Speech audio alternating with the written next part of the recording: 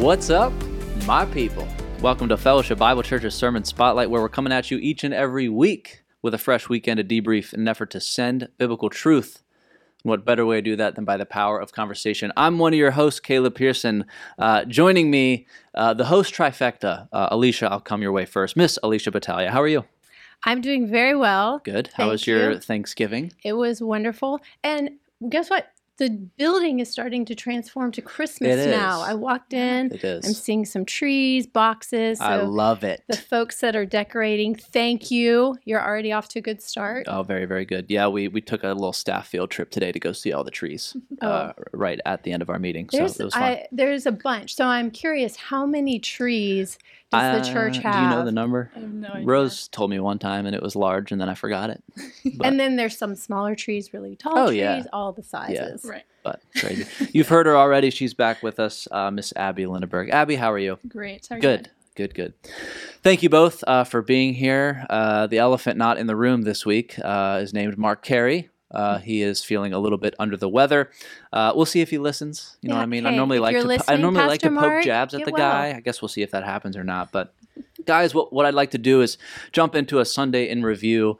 We were in Acts 4 and kind of share what stood out to us from the sermon message this week and what's to come when we think about getting plugged in more and more. So, Alicia, I'll come your way first. Abby, we'll kind of bounce back and forth and go from there. Okay. All right. So just to remind ourselves that Luke is writing this letter to Theophilus, right?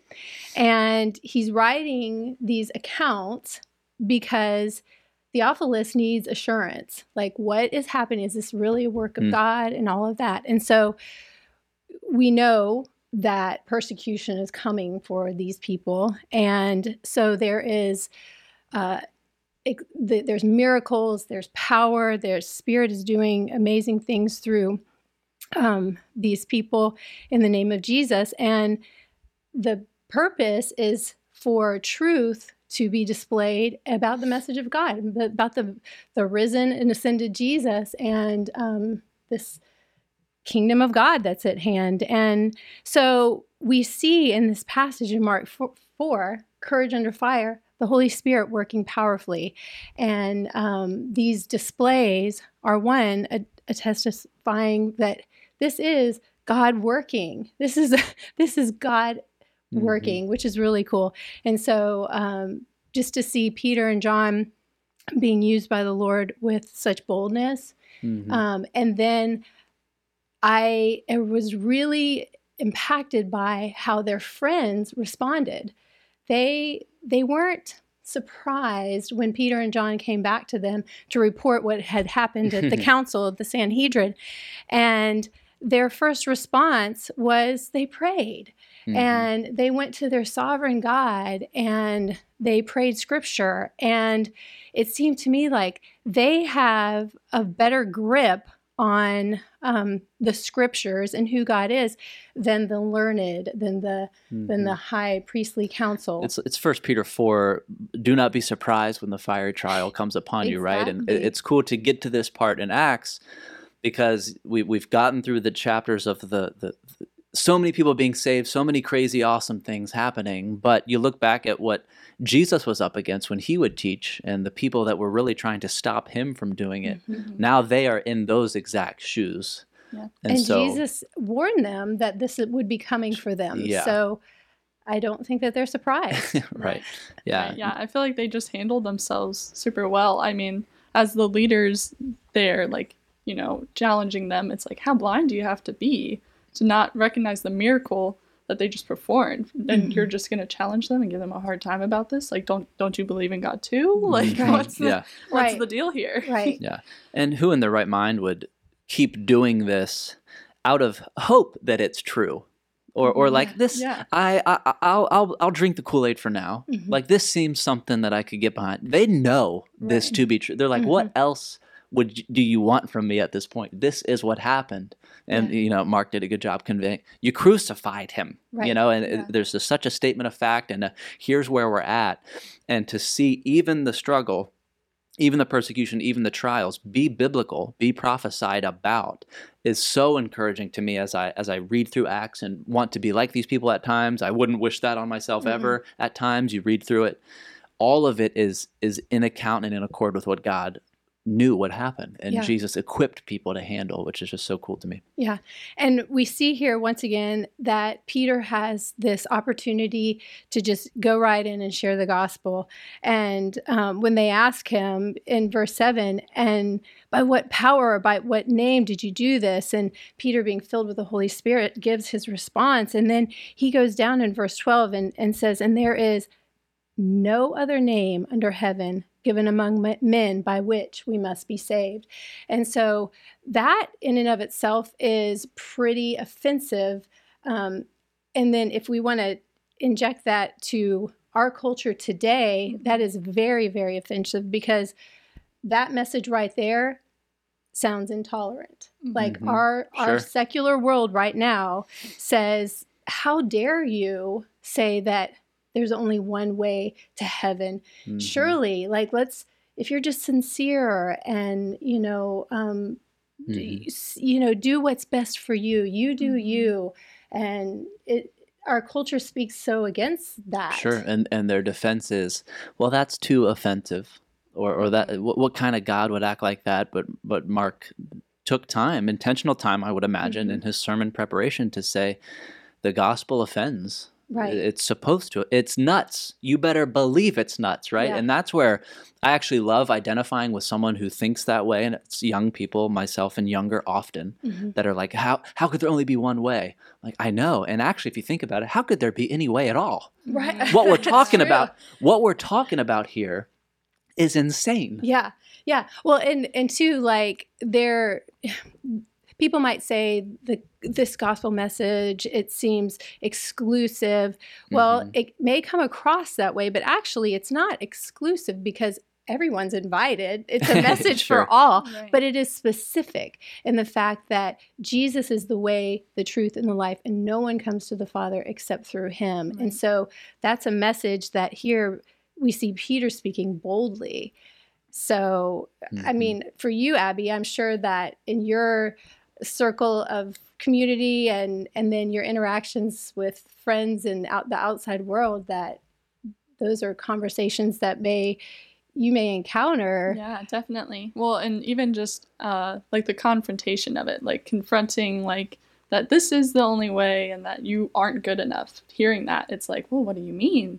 I'm not good. I'm a good person. I do this and that, and I give here and blah blah blah. And it's like it's not about you, which is another thing I think our culture focuses on. It's like it's just not about you. It's not you centered anymore. It's about God. It's about Jesus and what he did, and that's the only reason you're going, not because of anything you do or think of yourself or anything. Well, it's such an eye-opening way of realizing what this idea of God could be like, right? And over 98% of the world believes in God. Then you define God, you start to get to where everybody is now. But you realize the need for the Savior, and the beautiful reality of the gospel and what happened on the cross is it is your sin and brokenness that makes you compatible with the cross of Jesus Christ and the gospel. But people from the outside in think your brokenness is what makes you incompatible with Christ. You better get your stuff together and then be a part of whatever we're doing as the local church, right? Your brokenness is actually what qualifies you. Right. And that's because of how good God is and because of Jesus. And yes, we're called to sin no more, absolutely. Yes, there's so much merit to the what then, the now what. What else do you believe about Jesus, the sanctification walk?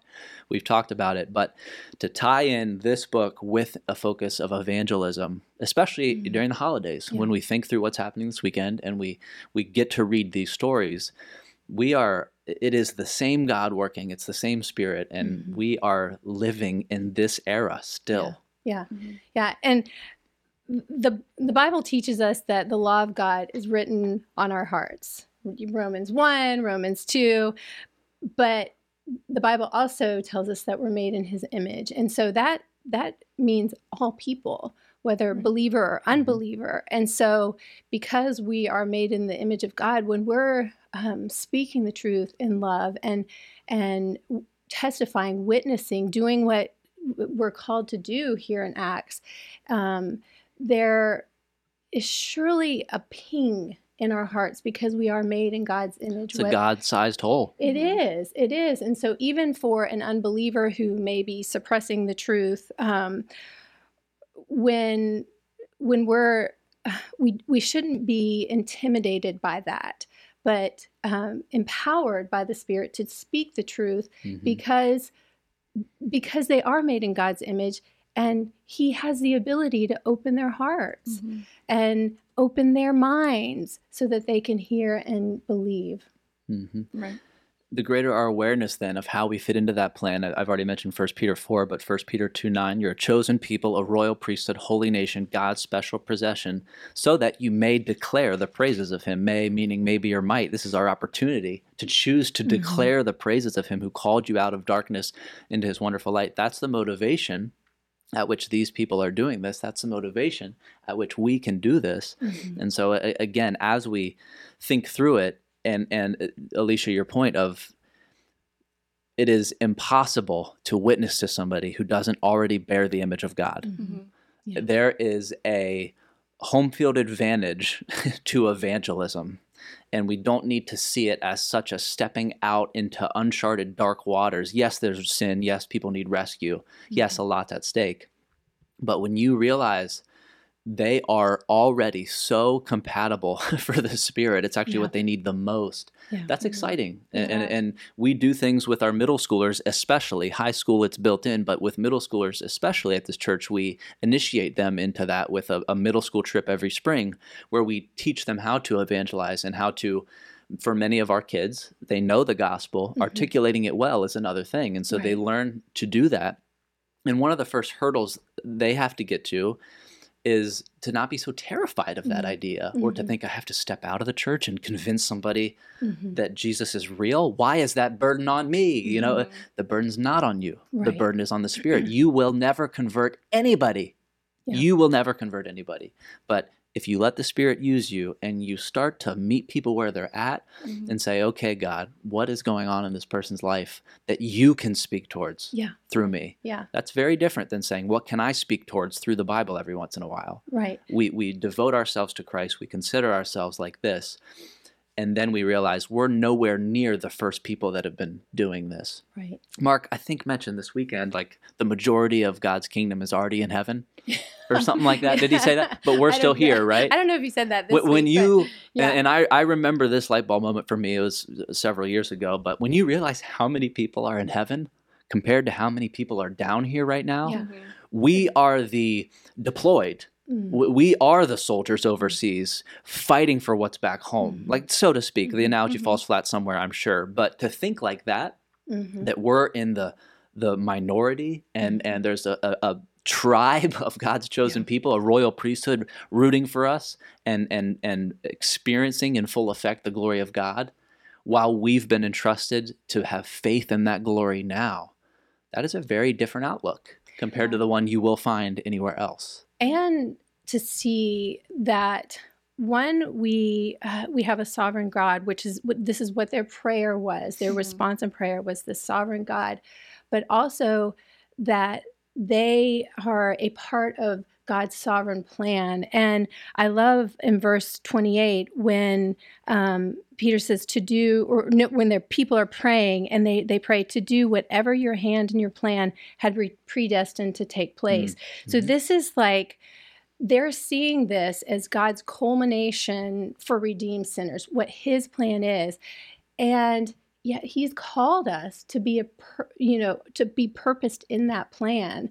And He uses whatever the situation is. The wickedness here, we have the wickedness of the council here, but God is using that for His purposes. So in our world, whether it's, things are looking very evil, or we get rejected by a friend, or whatever the situation is, he will use that for His purpose and His will. And we think about, like, in Genesis, when Joseph said to his brothers, as for you, you meant evil against me, but God meant it for good. And if God's for us, in Romans 8, who can be against us? So we have hope and a place of solid standing when we know that there's no area of our life that is outside of God's sovereign plan. And so he's using us as messengers, as witnesses to his good plan that he has. Well, because there's unity there, right? So like we all have this purpose, whether no matter our circumstances, there's unity that brings us together, that causes us to reach the same purpose of this is our point, regardless of where we're at or what we've been through, or it just I love that thought of the unity that we have with the kingdom of God, that we have something related to them, something in common. Yeah. All that this life and this broken world can ever throw at you is an opportunity to go to the foot of the cross. And so let's talk about prayer then for a second, because he arrived at that, the text arrives at that. And it's refreshing to have a biblical example of a vivid prayer, of an encouraging prayer. What did he even call it? Prayer under fire and all that stuff. Pray courageously, I think he said. Because we hear that all the time. Pray, pray, pray, pray, pray, pray. If you walked into youth and watched me say, pray, kids, they'd all roll their eyes. Yeah, we get it, we pray. But man, there is so much merit to not just praying, but praying like this, and understanding the biblical narrative of prayer thus far, and why in the Holy Spirit era especially, there is an element of prayer in our spiritual walk. When we think about where, I describe it to the kids as right now, Jesus is at the right hand of Father God, and the Spirit's at the right hand of you. And when we pray, all of those things are in union and in communication. And this is how we hear from God. We open up his word. We don't add to it. We don't subtract from it. And he has given us the opportunity for him to hear from us. Yeah. And that's crazy. And so I guess the question I pose to you guys is like, what has prayer meant to you, or what does it mean to you now? And how do we graduate from seeing it as a, oh Lord, here's what I'm up against now, to the way they say, oh Lord, it is you who made the heaven and the earth. Yeah. Well, I think that their example is really good for us, because their prayers are, number one, they acknowledge who God is, but then their prayer is guided by Scripture. So I think that is a little clue in that it is okay to dig in and pray Scripture. That is what informed, a huge way to inform our prayers. But then also there's that relationship dynamic. Like we actually have relationship with the God of the universe, and we have access to him because of what Jesus has done for us. And so knowing that we have access to the Creator God, how, should that not dramatically affect and shape how we pray and the boldness in our prayers, the hope in our prayers? I mean, I loved his examples of, that Pastor Mark gave about, when you're going to buy a house, are you going to talk to the owners, or are you going to talk to the 4-year-old? Right. Who do we have access to? What's driving our prayers? Well, it's funny to think about so many negative illustrations of, you ever have somebody act poorly and then they'll say things like, well, do you know who my parents are? Or like, do you know who my dad is? My dad is, whatever. My dad's the principal. My dad will beat up your dad. My dad's the boss. My dad will beat up your, right? You have those silly negative examples, but the positive implication of that illustration is, can we live in accordance with who our Father is? Because that changes everything. And when we identify in that way familially, when we think this way biblically, even the way they pray, the first two things they pray, this is so convicting for me. They talk about the character of God, and then they actually quote Scripture in their prayer. I remember when I first started the mentorship years ago, John Avery was saying a prayer, and he started the prayer by saying, Heavenly Father God, I'm reminded of 1 Corinthians 12, where it says this. He started his prayer this way. I was thinking, oh, shoot. I was like, what a flex. He is praying and he's being reminded of Scripture in his prayer. I was like, wait. We're not reading Scripture, John. This is our time to pray to God about everything we're dealing with.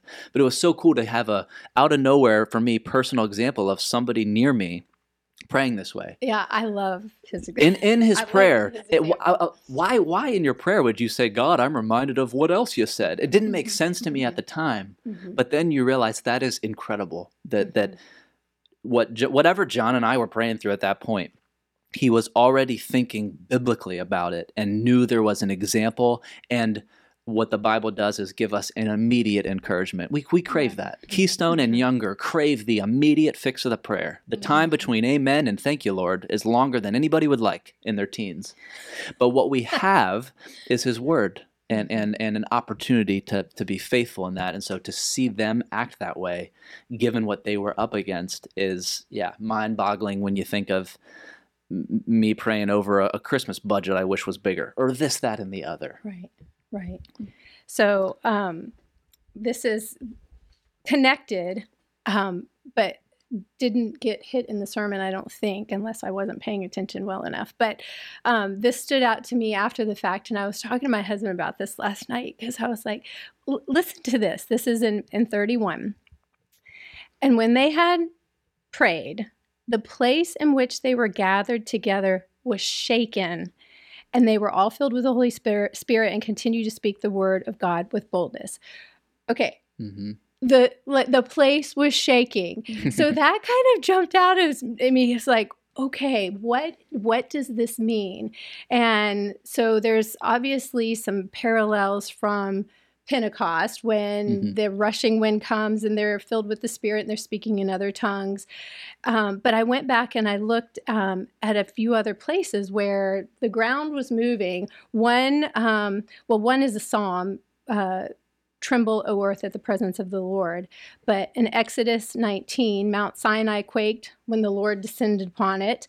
In Isaiah 6, when Isaiah encountered God in the throne room of the temple, and the fountain shook when the seraphim were, the foundation was shaken when the seraphim were singing.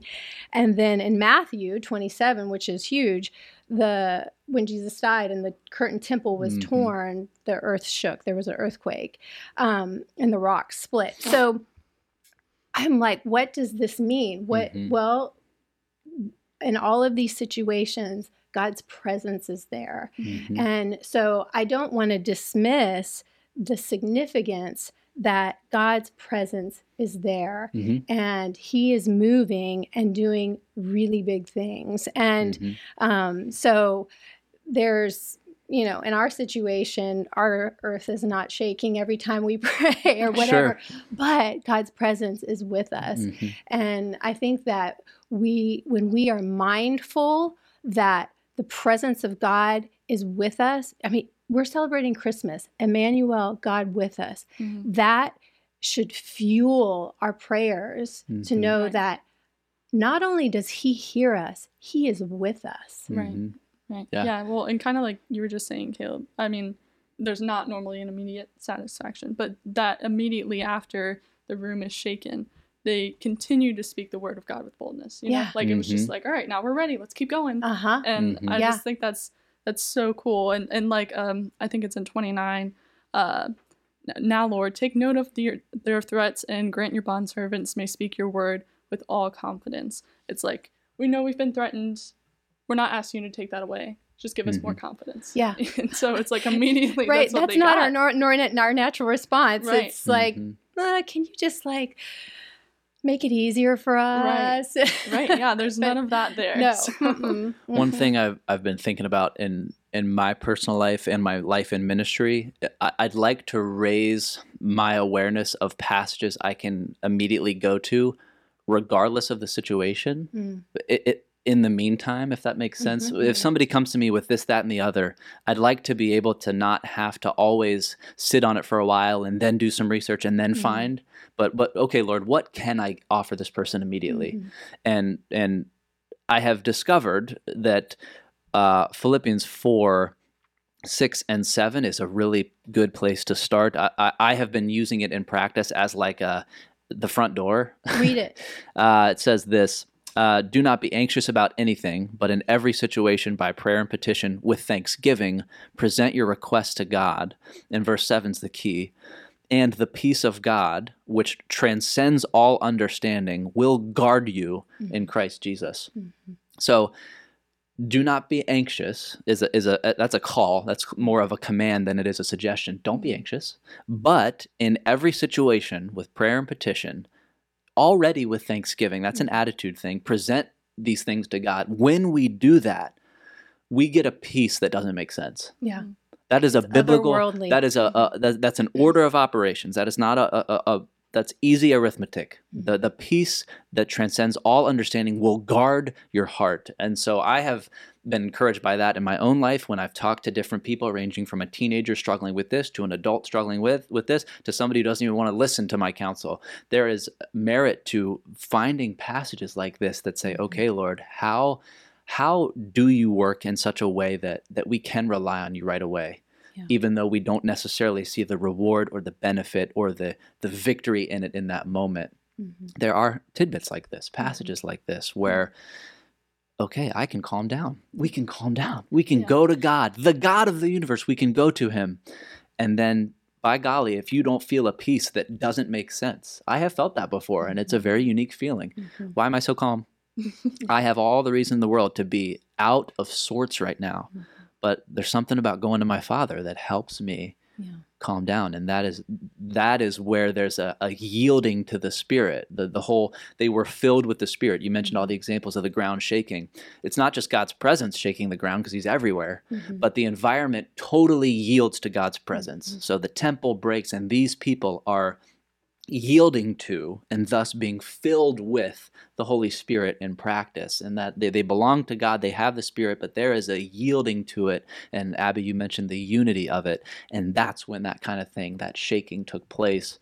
And I have been in meetings, in prayers, and moments of ministry where the ground wasn't literally shaking, and I'm not going to pretend there was some sort of crazy spiritual thing happen, but there was a buzz in the air, and there was an encouragement and a feeling of, this is for real. Mm-hmm. What we are doing is for real, and God is good. So it's assurance in who he is. I've been encouraged by that. But well, thank you guys. It was so good. Thank you. Good stuff. Yeah. Abby, I wonder what we need to point people towards before we get out of here. Let me pull up the calendar. Yeah. So we have Follow the Star, obviously, is this weekend, both Saturday and Sunday. 5 to 8 p.m. Yes. And it is a walkthrough, by the way. So yes. Dress and accordingly. People are seeing it. I invited my neighbors today. And people are seeing it? Wait, what do you mean? Seeing the signs? Oh, good. Yeah, nice. So all the signs that are all around town, people are seeing them because my neighbor has never been before. And she's like, yeah, we saw the sign and it looked fun. And I was like, yes,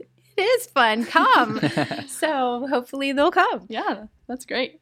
And then the next weekend and the weekend after, there's a class directed at partnering with parents. It's called Who Am I? Helping our kids know who they are in Christ. So that'll be offered the 11th and the 18th, both hours. Mm-hmm. That's a really great opportunity for parents, especially it's just a short class, that you can squeeze in the holiday season. Yeah. And then Christmas Eve, we have 3 services, 11 a.m., 4 p.m., and 6 p.m. And then Christmas Day, 1 service at 11. Christmas Day is at 11. Nurseries provide for the first 2 services Christmas Eve, so that'll be a weekly announcement for the next few sermon spotlights. But 'tis the season, guys. Isn't that just so exciting? Yes. It is always a blessing and privilege. As a reminder to our viewers and listeners, you can find us all over the place each and every week on your favorite podcast platform. Just type in Sermon Spotlight and we pop right up.